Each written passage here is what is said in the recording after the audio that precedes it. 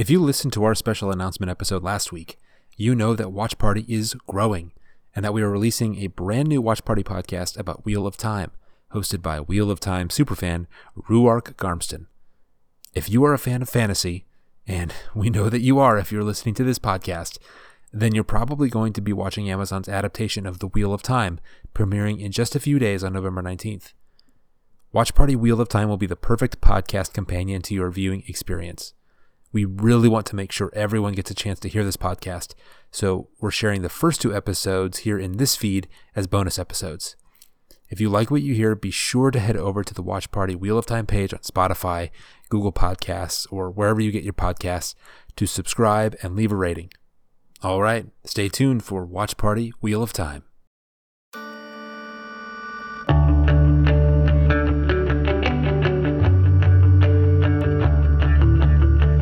Welcome to Watch Party Wheel of Time. I'm your host, Ruark. I'm being joined again by our panel. Say hi, panel. Greg. Hi. DW. DW from Los Angeles, California. David. Hey, what's up, everybody? Axel. Hello. Siobhan. Hey, everybody. And last but not least, Samaria. Roll Tide. Hey. As a Louisiana Nice native, one. I take offense. And we're already drawing battle lines before we even get into As the a episode. college I love football fan, I take offense. Texas is about to join the SEC, so we're gone completely off the rails into sports ball. it. All right, welcome to our second episode, which is not about sports ball. We're going to cover the trailer, the main trailer from Amazon for Wheel of Time. It dropped just last week as we're recording this. Everybody's had the time to watch it a few times, get some ideas in their head and some questions. We're going to play the audio from it right now so that those of you listening on the podcast have some idea what we're talking about. Swear your oath, Moraine Sedai. I swear to speak no word that is not true, to make no weapon with which one person may kill another, and never to use the one power as a weapon. Do you know what Aes Sedai means in the old tongue? Servants of all. It is they who serve the world. I didn't choose this path, but I will follow it. Where next? The 2 rivers. The old blood runs deep in those mountains. Let's hope it's prepared them for what's coming. The Dark One is waking. But there will be one who can stand against him. And it's one of the 5 of you. You've fully lost your mind. Your life isn't going to be what you thought. Moraine. What are those? His army is coming. What can we do? We protect the people we love. No matter the cost.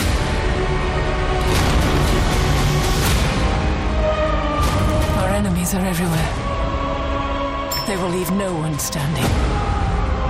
You've lost too many people already. I can't lose you.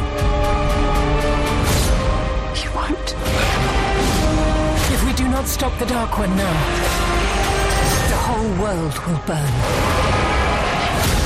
I can't allow it.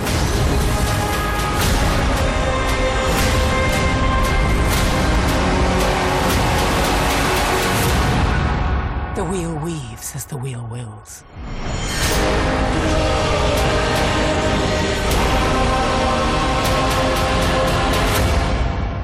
Do you think we'll ever go back? Home.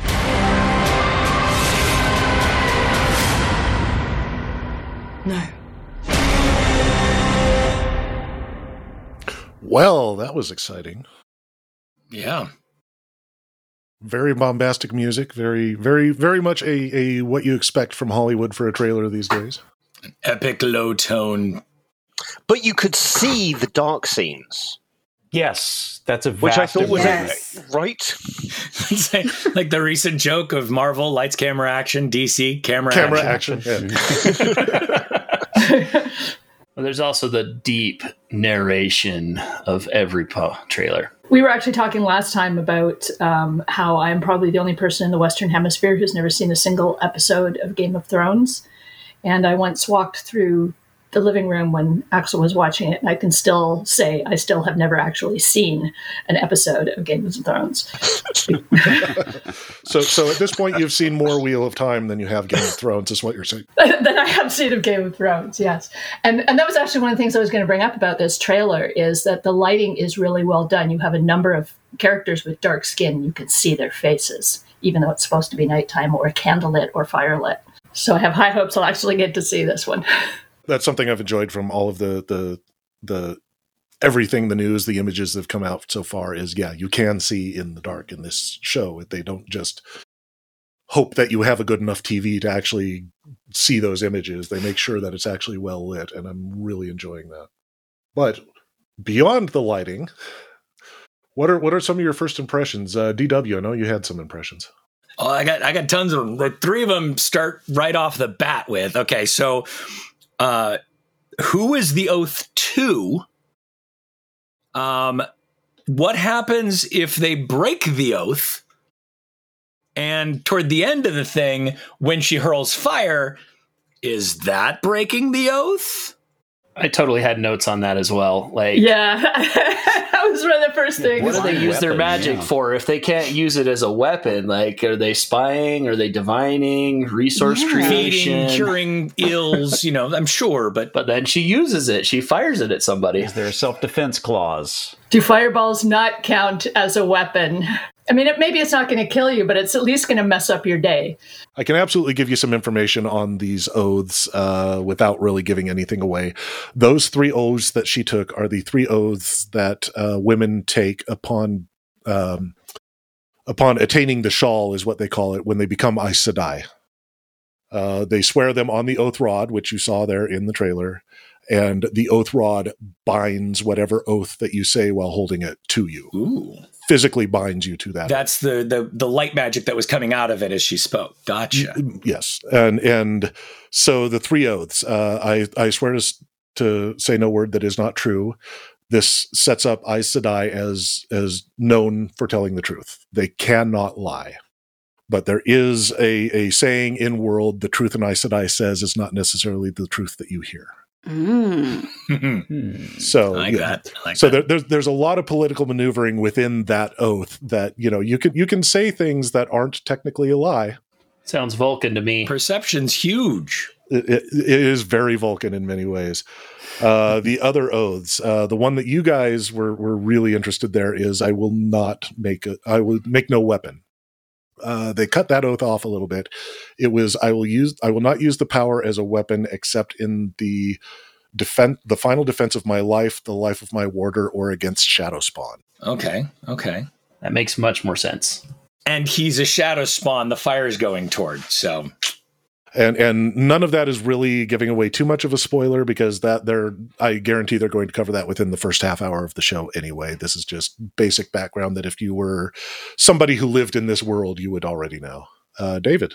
Yeah, so one of the things that I had on that as well is Moiraine seems like she's going to be a conflicted character to me, and them bringing up this oath right up front, is that going to be part of her character growth, whether she needs to bend the rules and take this oath to heart, or truly, get her goal or achieve her goals by doing it? And again, to bring a Star Trek reference, all of the captains break the Prime Directive at least once because they have a reason to.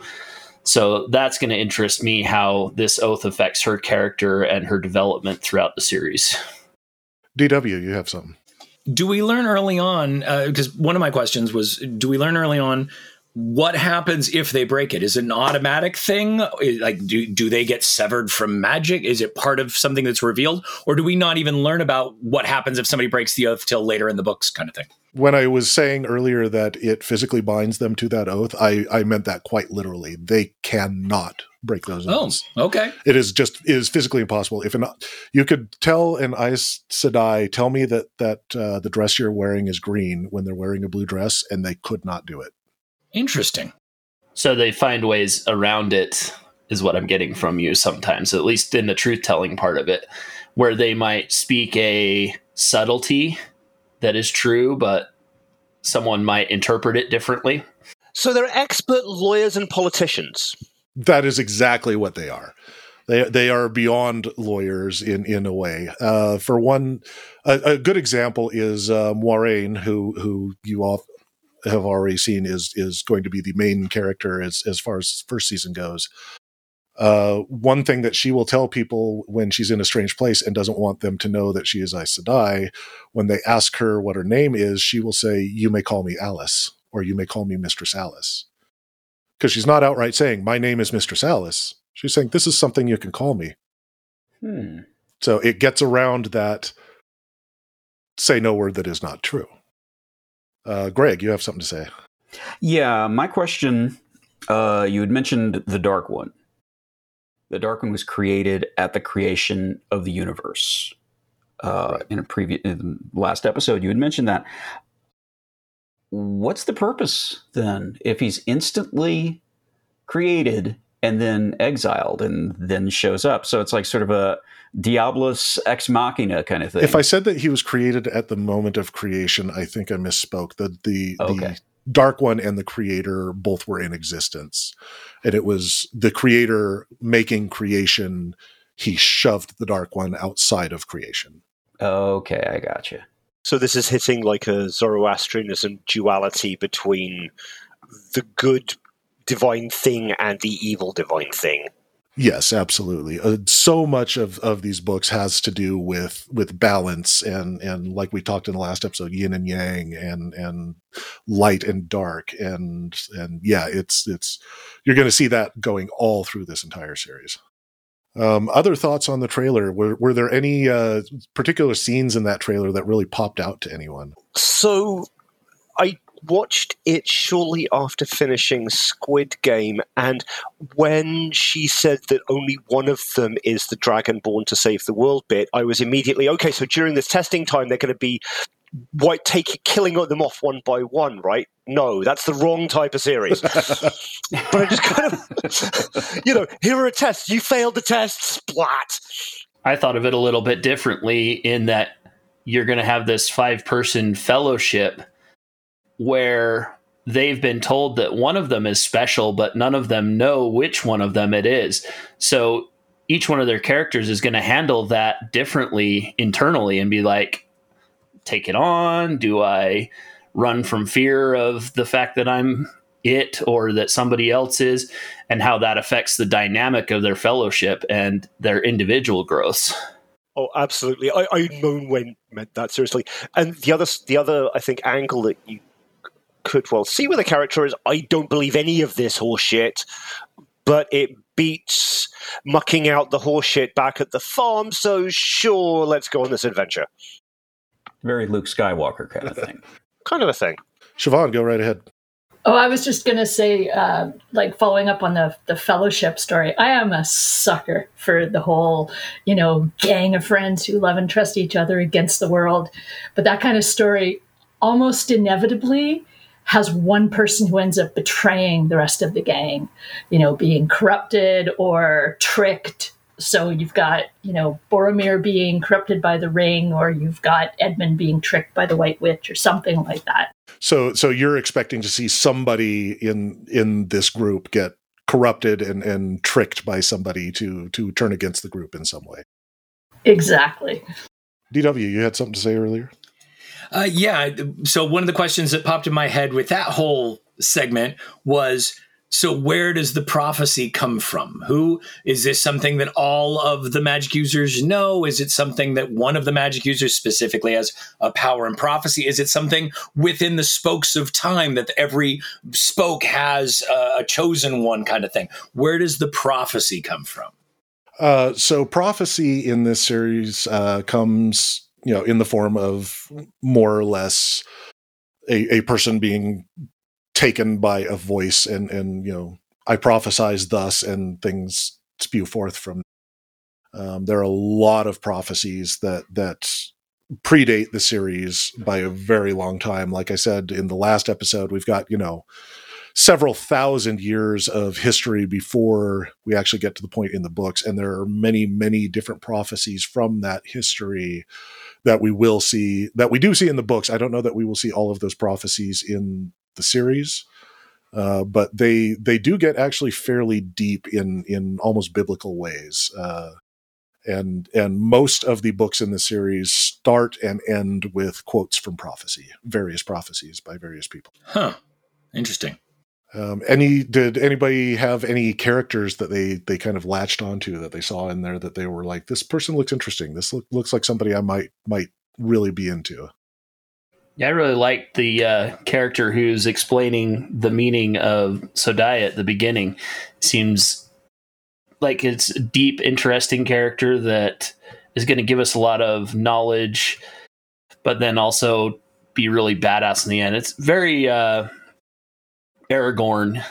The gentleman who says Aes Sedai in the old tongue means servant of all. Yes, yes. I got that really Aragorn vibe from him, that he's kind of really knowledgeable, really deep, really long-lived, but then also can put some whoop ass on later on in the show. Did anybody else notice any characters they were interested in? Yeah, Moiraine, which is for me rare. Like not her being a woman, because like most of the time woman characters are my favorite ones, but her being the main character. So me, I tend to latch on to supporting characters, side characters, people who get a bit of spotlight every now and then, or maybe just once, and then you tend not to really hear from them. But Moiraine just seems just very, interesting in a way that main characters tend not to be. And her band of kids, especially the boys, which is also different from me because usually male characters, I'm like, you're okay. Mm-hmm. But knowing that men are cut off from, this power source, knowing that men are, I guess, sidelined in a sense, like it's like, okay, well, what's with these boys with her? Like, they're clearly important to her, right, enough to pick them up and take them with her. But why? How? What is it like being a man in this universe? And you've lived long enough, so that you don't have access to that magic, but maybe you do and it's dormant. Like what is the psychology of that? You're growing up, and I just want to know. Yeah, the fact that one of you is the chosen one.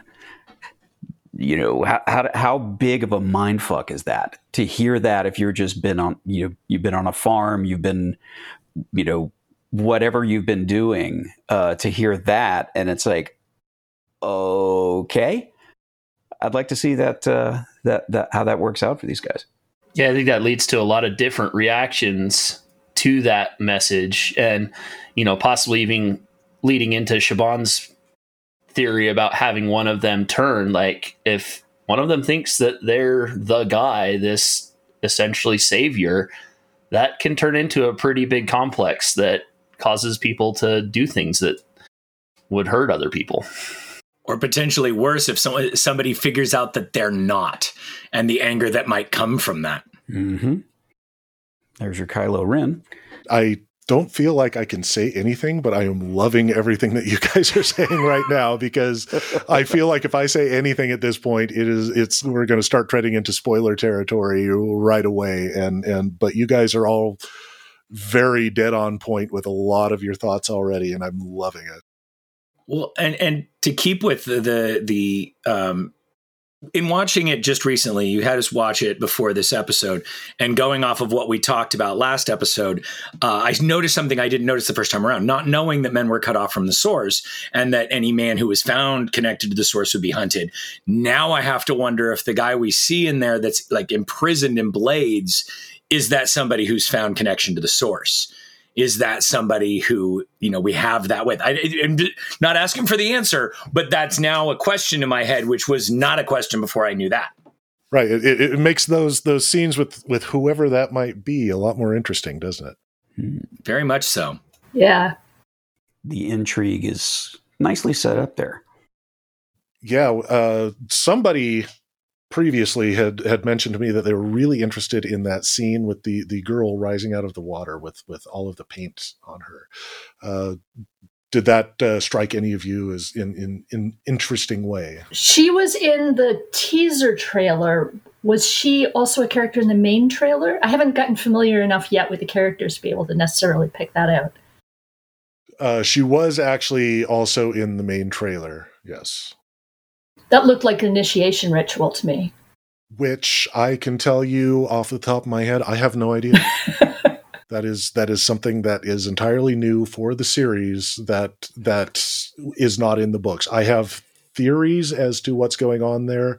I have very, very good theories as to what's going on there, and I think I'll be proved to be right. But that is not something from the books. So you're saying there wasn't 15 pages of describing that ceremony? There was not 15 pages of describing that ceremony, and I guarantee if that ceremony had been in the book, it would have been 50 pages of description.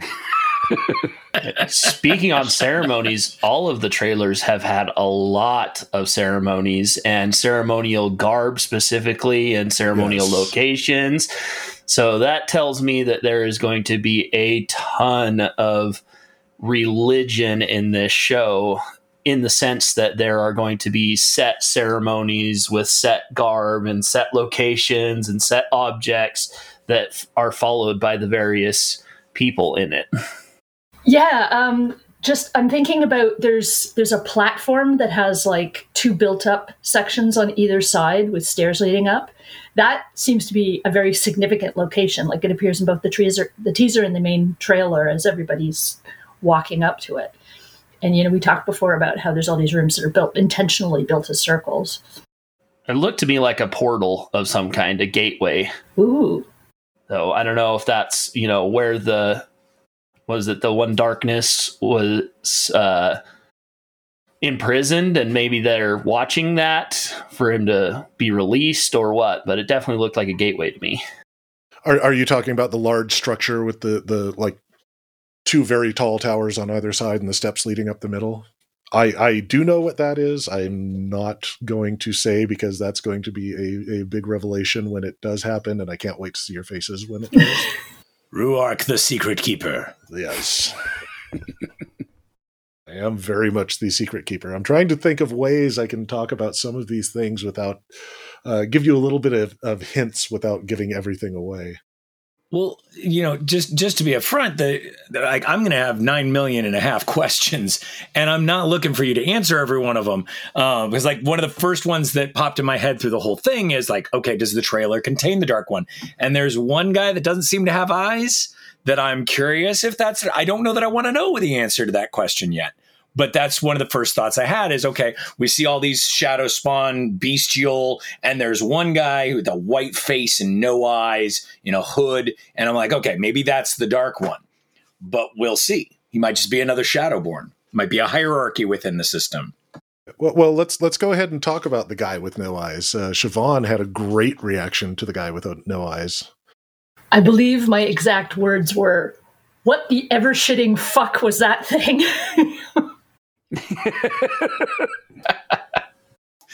How quaint. Which was a lovely turn of phrase, and I shared it on some of the Facebook groups that I deal with on a regular basis, and all of the book readers absolutely loved your reaction to that. What the ever-shitting fuck, I think, is going to become a statement within the Wheel of Time fandom for sure. So I do want to talk about the monsters. I've been waiting patiently because I love monsters. I love imagery of monsters. Yes, absolutely. Because the majority of the army that you see that are obviously, working for the Dark One, they look almost like werewolves, maybe, with they're hairy and they've got the big teeth. And then you've got this thing that looks like one of those eyeless, nothing but teeth fish that live like 4 million miles under the bottom of the ocean as the gods intended, not walking around on the streets.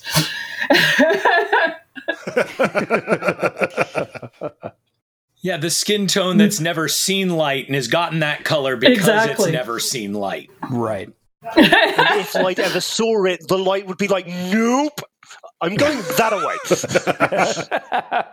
To go back to our Greek analogy, I got a real Minotaur vibe off of them. Yeah, same. I got Minotaur. Yeah, I had another friend ask me, are those things all Minotaurs? No, but some might kind of be in a way. Yeah, the vibe I got from the army seemed to be very bestial and in variation and almost somewhat not what is natural looking. Anything that anything that is against nature forms a shadow spawn kind of thing. That's very insightful, actually.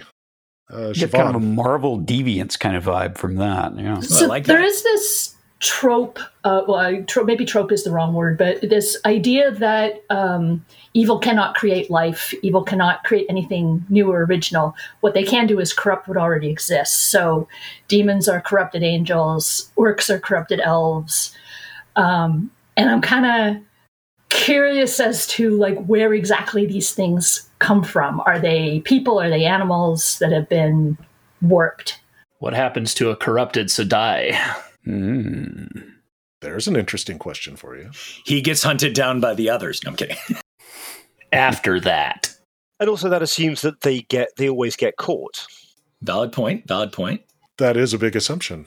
So I think I'll go ahead and give you guys a little bit of background on these creatures, because you seem to be really hungry for it, and I can tell you're going to get this background by the end of the first episode. Those large bestial forms that you're seeing are called Trollocs. And Trollocs they're shadow spawn. They're basically, for lack of a better term, if you cram as just a bunch of random animal DNA into human DNA and see what happens. So they're larger than humans. They're very animalistic. You could see animal parts on them, and they're the Dark One's army, more or less. I really like the design of them in this show, because you see these large bestial armies in so many of these shows, and it's like the orcs in Lord of the Rings, and everybody just continually thinks of orcs. And in this one, they were like, no, let's try to distance from that typical orc and really give them their own, each one its own personality. And I think that's really interesting. But it also doesn't feel like a bad CGI job, or it feels natural to the world, which is kind of as unnatural as they are. It seems natural to the world, which is a nice touch, and definitely gives me hope about the production value of the show. Yeah, speaking on CGI, I can tell from these trailers that there's a lot of practical effects in this. Yes. Way more than what you see recently in most productions. Which is what I was just about to bring up, is Rafe Judkins, the showrunner for this show. He is trying to get as much done practically in camera as possible, as is realistic.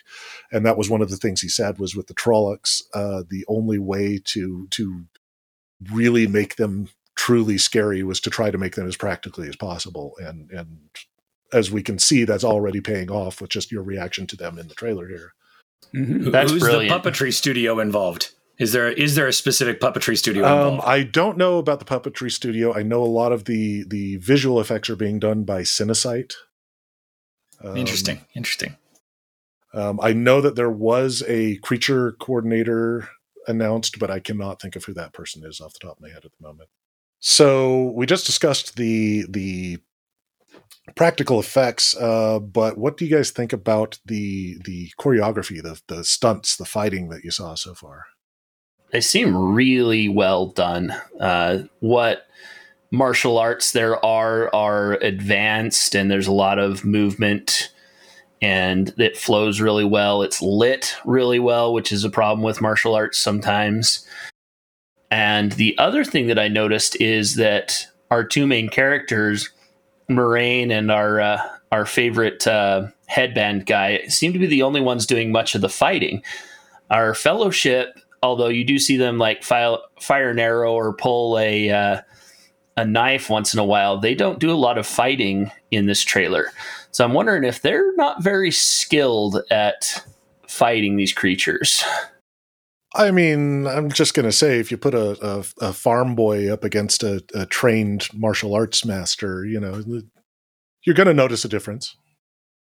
Well, one of the things I'm loving is that it's not done shaky cam. Too many shows that I've seen lately, in order to increase the tension of the fight scene, will move the camera around a lot to kind of really try and increase that level of tension, which makes you unable to see whether the choreography is good or bad. And I really appreciate fight choreography. I'm personally a trained martial artist, and I want to see them do it. I don't, please hold the camera still so I can see what's going on. So we don't end up with another Bourne Idiocy. Exactly. See, but that is kind of dependent on the people doing the fighting to be actually good at doing the fighting, right? Whereas with the shaky cam, oops. It covers a lot. It does, but that's the sad part, is when you see somebody using shaky cam when they're filming somebody you also know is an excellent martial artist. And then you're like angry at them for the fact that, no, I want to see what that person can do. Please stop. Just go smack that camera guy. That's valid. Yep. One way or another, it kills the authenticity. And if our showrunner is looking for authentic looking cinema, then he's not going to be doing that sort of thing, because you watch it happening, it's authentic. Yeah, speaking of the fight choreography, the choppy cam does hide a lot. Thinking of Hong Kong films, like Jackie Chan's Hong Kong films, where he's directing, lots of his fights are medium wide, 2-shot, and you can see everything that's happening, and you get a real sense of the flow of the choreography. Shaky cam is mostly used just to kind of hide that. You look at, for some reason, I don't know why, in one of his American movies, or a couple of his American movies, like with Jackie Chan and Chris Tucker, the fight scenes are chopped up like American action scenes, and it ruins it. And you've got an artist at work, and here you are chopping everything up, and let them work. Let the masters work. Yeah. Actually, a good source of learning about fight scenes and choreography and what's good and what's bad. There's a YouTube channel called Corridor Crew. They are a studio in LA, a small studio, but they do a lot of fun stuff on YouTube. One of those things is stunt artists react. Mm-hmm. And they go through and look at various stunt scenes and how they're filmed, and have the stunt artists actually talk about what makes a good stunt scene and how it works. And I really recommend everybody go check that out to find out more about that. Yes, I'm a fan of that one too. Animators reacting to bad animation, or special effects artists reacting to bad special effects. They even do some practical. I mean, I've seen them critique practical special effects as well. So it's not like just because it's practical, it's great. Just because it's CGI, it's not. It's whatever. But I also recommend Corridor Crew. I'll second that. The other thing that I noticed on the fighting is that it seems to be a lot of more Middle East or Eastern styles of fighting, as opposed to like Middle Eastern sword play, which you would normally see in a fantasy. And even the archery that we see is more of an Eastern style, as opposed to what you'd see from medieval times. And so that interests me a lot, because it is a large departure from what your standard fantasy would give you. Oh, very much so. Very much so. To speak to that for a moment, Robert Jordan himself was a huge connoisseur of the martial arts and kind of war in general. He really studied a lot of it, and a lot of the weapons that are used in the books and will be used in the show, he based off of his own weapon collection. He collected various weapons from all different cultures all over the world, and had them around his house, and used a lot of them as inspiration for the weapons being used in the show. And they aren't all just the typical broadsword from England that we see in so many of these fantasy shows. So I'm really excited to see how much of that makes it through the adaptation. Actors, were there any actors in there that you guys were already aware of? Rosamund Pike, obviously. Yeah, that's about it. I did read the Vanity Fair article that had come out that was sort of inside baseball and it didn't really have a lot of spoilers. It mentioned one of the actors from Game of Thrones, but I couldn't tell you who it was. It's I believe he played Roose Bolton in Game of Thrones. Yes. I know who he's playing in the show, but I think I'll let that reveal itself in the show. DW, you have something to say. It was interesting to me that they definitely have a cleaned up class. Like we were talking, I think it was last episode, about how this isn't post-apocalyptic. It's, pre-apocalyptic. But one of the things I noted is you don't have the stereotypical medieval, like, peasant covered in mud. Everybody seems to be pretty well kept together, pretty well statured. There's definitely a societal raise rather than just having like the peasantry involved in this. And there may be places where that comes into play, but from what we are seeing in the trailer, it's definitely a level up from your usual group going on a medieval adventure.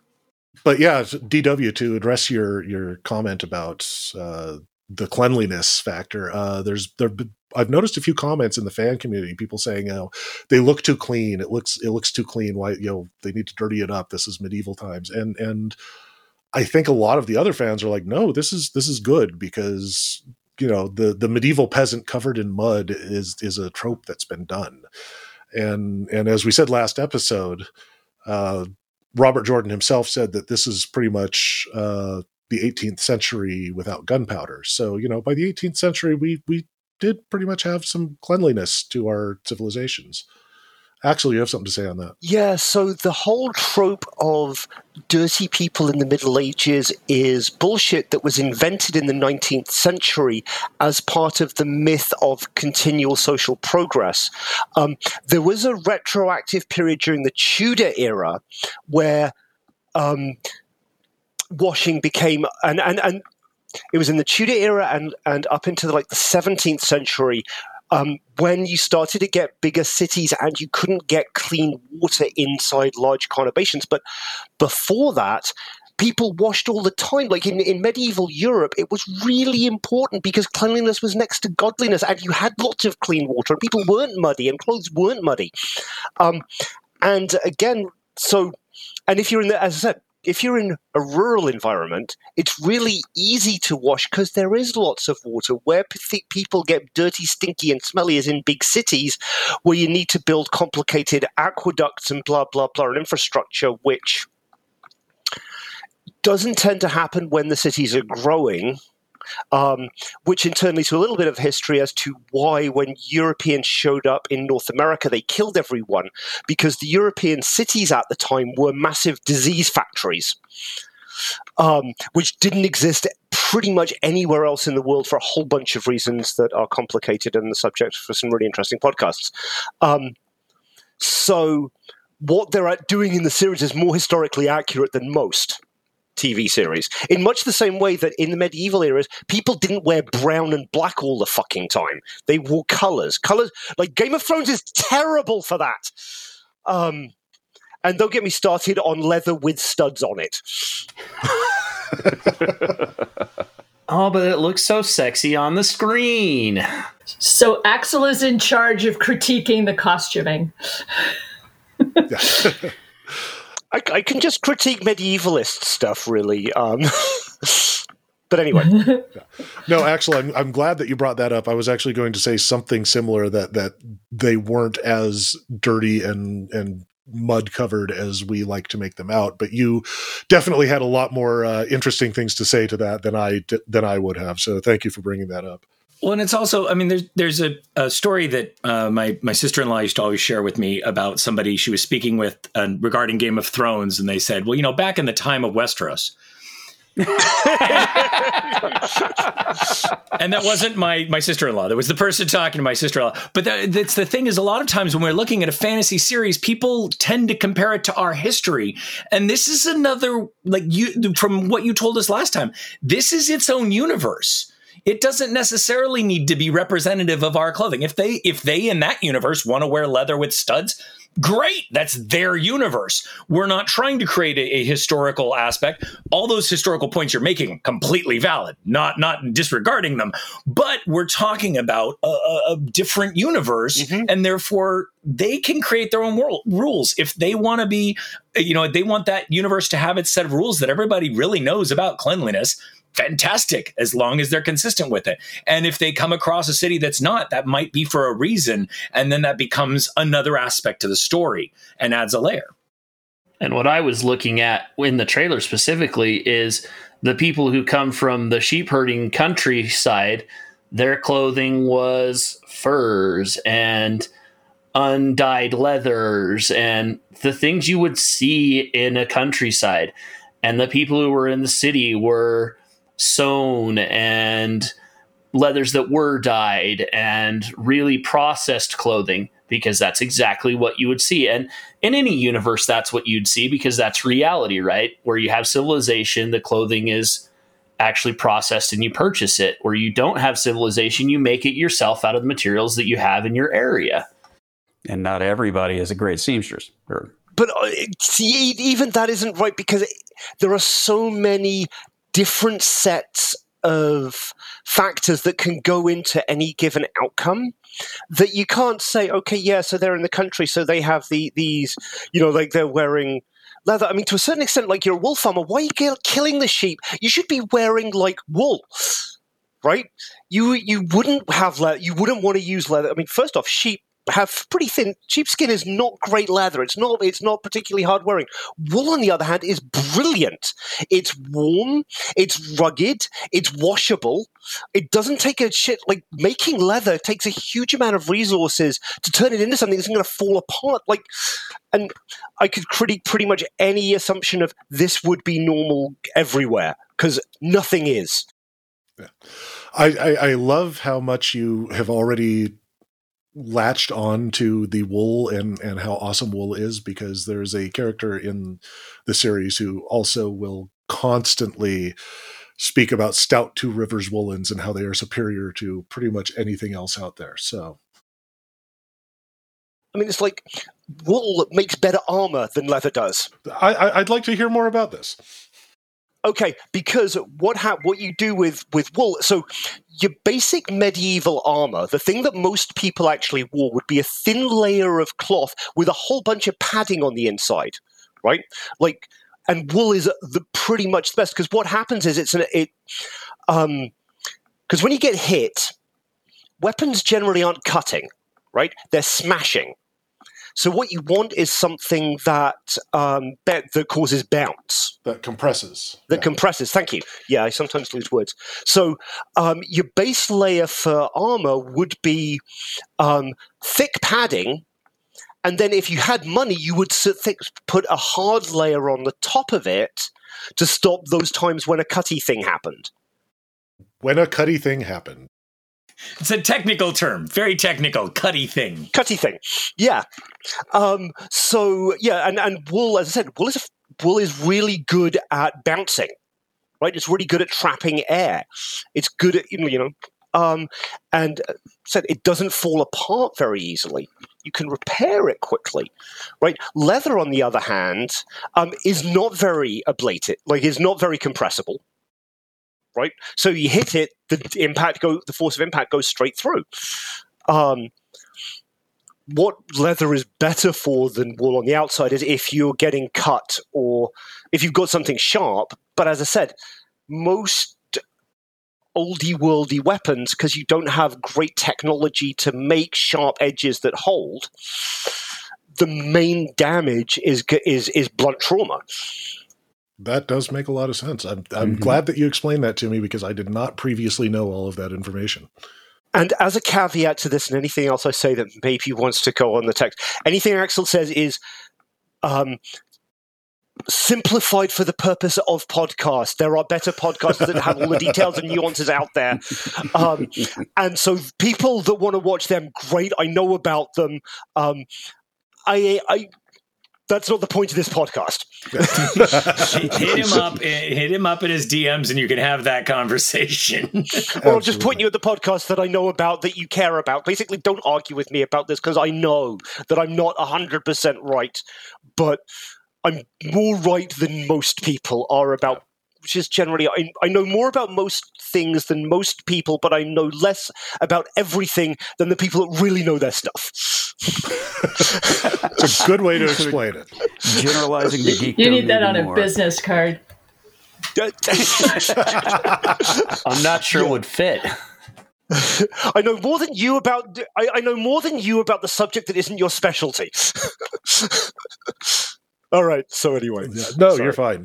Getting back into it, I just want to go over some of the main characters with you guys. As we already talked about, Rosamund Pike. She's playing Moiraine, kind of our lead. You guys had a few ideas about her. Go ahead, DW.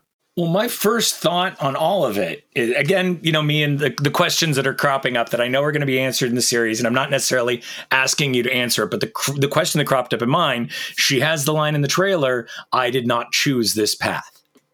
Great. How does the path get chosen? How do certain people have access to that magic and certain people do not? How is that gift given? And especially if it's not chosen, if it finds its own, what's involved in that? So that's one of the major ones that I'm waiting to see unravel and present itself. Yeah, and there's going to be a lot of information relating to that as the show goes on. That's going to be kind of a main part of the show in a way, is, how power finds its way to where power lies, as it were. Yeah, I wanted to bring up the next person in the cast, as somebody already referred to him. I've seen a lot of people refer to him as this headband guy. That's character's name is Lan Mandragoran. He is the warder of Rosamund Pike's character, Moiraine. Warders are fighting men, essentially, generally known as the best fighters in the world. And they bond themselves to an Aes Sedai. Sometimes multiple bond to the same Aes Sedai. And they protect the Aes Sedai. Because the Aes Sedai cannot use the power as a weapon, they have this warder with them as a weapon should they need it. So yeah, Daniel Henney, he's a great actor. He was in Hawaii Five-0. He was on Criminal Minds, and now this is his next big thing. This role is going to be a fan favorite, I'm sure, and he's, I think, going to do a really great job at it. And then I want to cover the 5 possible Dragon Reborns that we saw in the trailer, who are going to be the rest of our party, as you've already sussed out. We have the girl with the very large braid. That is Nynaeve. Nynaeve is the village wisdom. She is slightly older than the rest of the kids. The village wisdom in these small villages is kind of the healer, the medicine woman, the person who tells the weather, things like that. So that's Nynaeve's role. The other girl that we see, who was rising out of the water in the first trailer, her name is Egwene. She is Nynaeve's apprentice. She is of an age with the rest of the boys that are in the group. They all grew up together in the Two Rivers. The boys, we've got Matt Cawthon, who is the gentleman who seems to not be very serious at any point in time, and if you look, he's kind of dressed like the dude a little bit. He's a jokester. He's a trickster. He's fun. He likes to gamble and cuddle women in dark corners of taverns and things like that. Then we have the tall redheaded gentleman. That is Rand al'Thor. He's a shepherd. Best way to put it. He raises sheep. He's just a shepherd. Nothing more, nothing less. And the last person was the very large gentleman who is Perrin Aybara is the character's name. who is the apprentice to the village blacksmith, which makes sense considering his size. Kind of the gentle giant type character. And I would like to know what you all think of those characters now, knowing a little bit about who they are and what you've seen in the trailer. Was the blacksmith the one that drew the sword against the Trolloc? No, the person who drew the sword against the Trolloc is not any of them, actually. Okay. Are there any of those characters that sound particularly interesting to any of you? All of them? Yeah. In general, it's intriguing. You know, who are these people? Where do they come from? What can they do? What can't they do? Why are they possibly the chosen one? Yeah, there's this part in the trailer where, you know, they're exchanged. Do you think we can ever go home? And then, you know, she says no.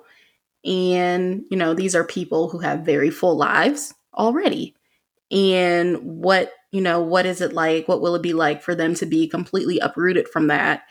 And, you know, clearly at least one of them goes into it thinking, oh, well, this is just a one-time thing.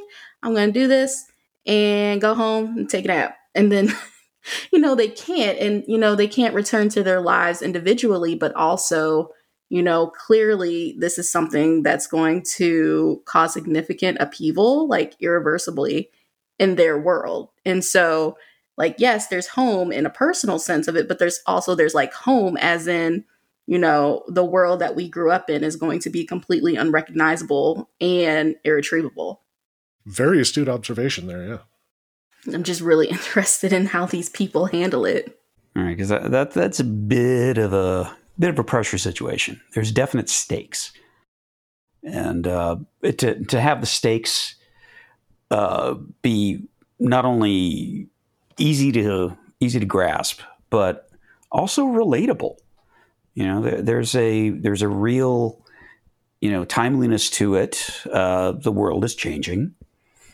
It always is changing. You know, it's timelessness. It's a flat circle.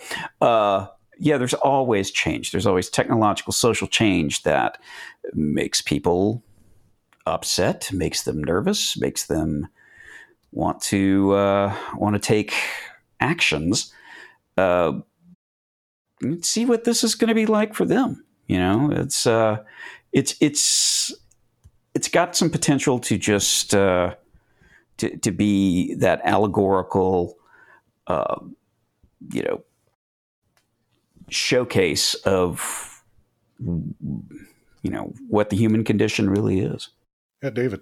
Yeah, and in addition to that, it seems like all five of them have very differing personalities and backgrounds, which generally makes up a really good fellowship because you have the differing opinions and backgrounds that bring everybody together, so they can bounce off of each other if there's differing opinions. It creates good conflict too, because usually you have fights when somebody doesn't agree with you or whatever. But then it also goes back to what we were talking about earlier about how each of them is going to respond to this really rough situation they're in, and or the fact that they might be the savior and the end all be all to the situation as well. So it should be good for that. Yeah, I like that all of you are kind of already drilling down on this idea of what does it mean to find out that you are the savior, that you are destined for this big thing, because Robert Jordan said that was his initial idea for writing this book, or writing these books, was what if somebody came along and told you that you were the chosen one? You know, so many books we see that from the outside going on, but what does that feel like from the inside? What does it mean to upheave your whole entire life to find out that you're not just somebody, you're prophesized to do all of these things? And Siobhan, you have something to say. Especially at 20 years old. I mean, I don't know about you guys, but when I was 20, I was a hot mess. That would have completely been overwhelming. I agree entirely.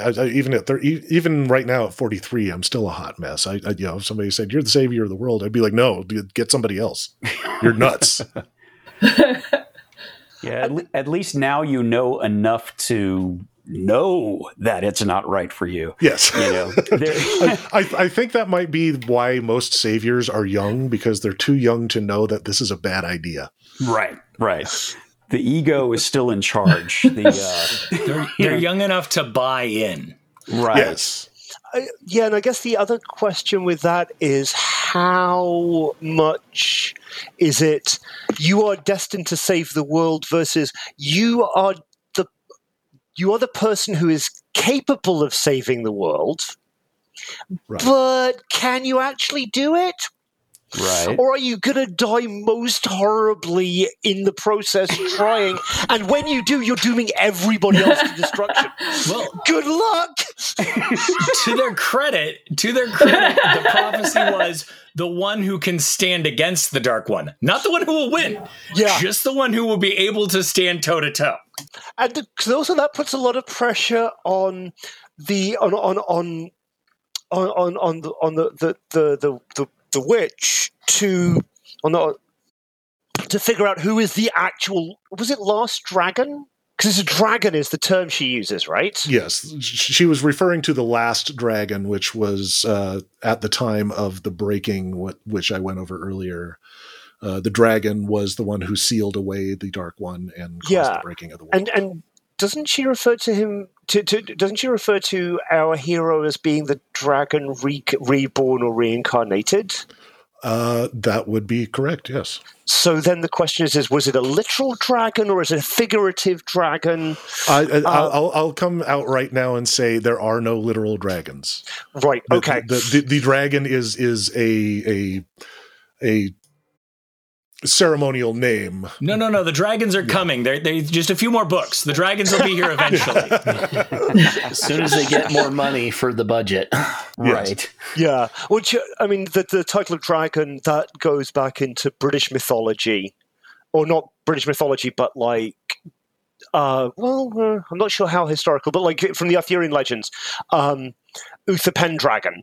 Yes, dragon. Mm-hmm. I think it's from Welsh because, the symbol of Wales is the dragon. I think that is title for the king. Exactly. So, and the king being pretty much, I think, a war chief rather than somebody who inherited the title because his parents happened to be important. You know, at the first episode, I was talking about how a lot of this is based on myth and history and everything, and we haven't even watched the first episode, and you're already figuring out some of the myth and history that has come behind this show. So I'm so glad that you are on the show right now, Axel. Fantastic. So again, we have this, how easy is it going to be to determine which of these 5 is the actual chosen one? Could she pick the wrong one? And if she does, is that going to doom the world to failure as well? Well, aren't those really interesting questions? Mm-hmm. How is she going to figure it out? I'm kind of assuming that there's some kind of prophecy, complicated bit that can narrow it down to this time and area. And okay, there were 5 people born in that time and area, so it's got to be one of them. But now, let's go find out. And do you just plug them in front of Shadowspawn and see which one survives the longest? We wouldn't kill off main characters. That's not something a major TV show does. No, especially not in the fantasy genre. Well, I think with Axel actually honestly getting into the background of the show somewhat without even seeing the show yet, I think maybe we should call that an episode and move on to our next episode next week, or whenever the next episode comes out. It will be our first episode actually responding to the show. So I just want to say join us when we will be discussing that episode. And special thanks to Michael and Jen from Watch Party. They make this all possible. And a huge gargantuan thanks to our audio editor, Jordan Rennells. This has been a production of Watch Party Podcasts. Final word from our guests. You've just been told that you might be the savior of the world. What is your reply? Panic. Absolute panic. I need to go back to bed. I'm sorry, you're thinking of somebody else. The world is in some serious trouble. No one discussed this with me. So where's the contract?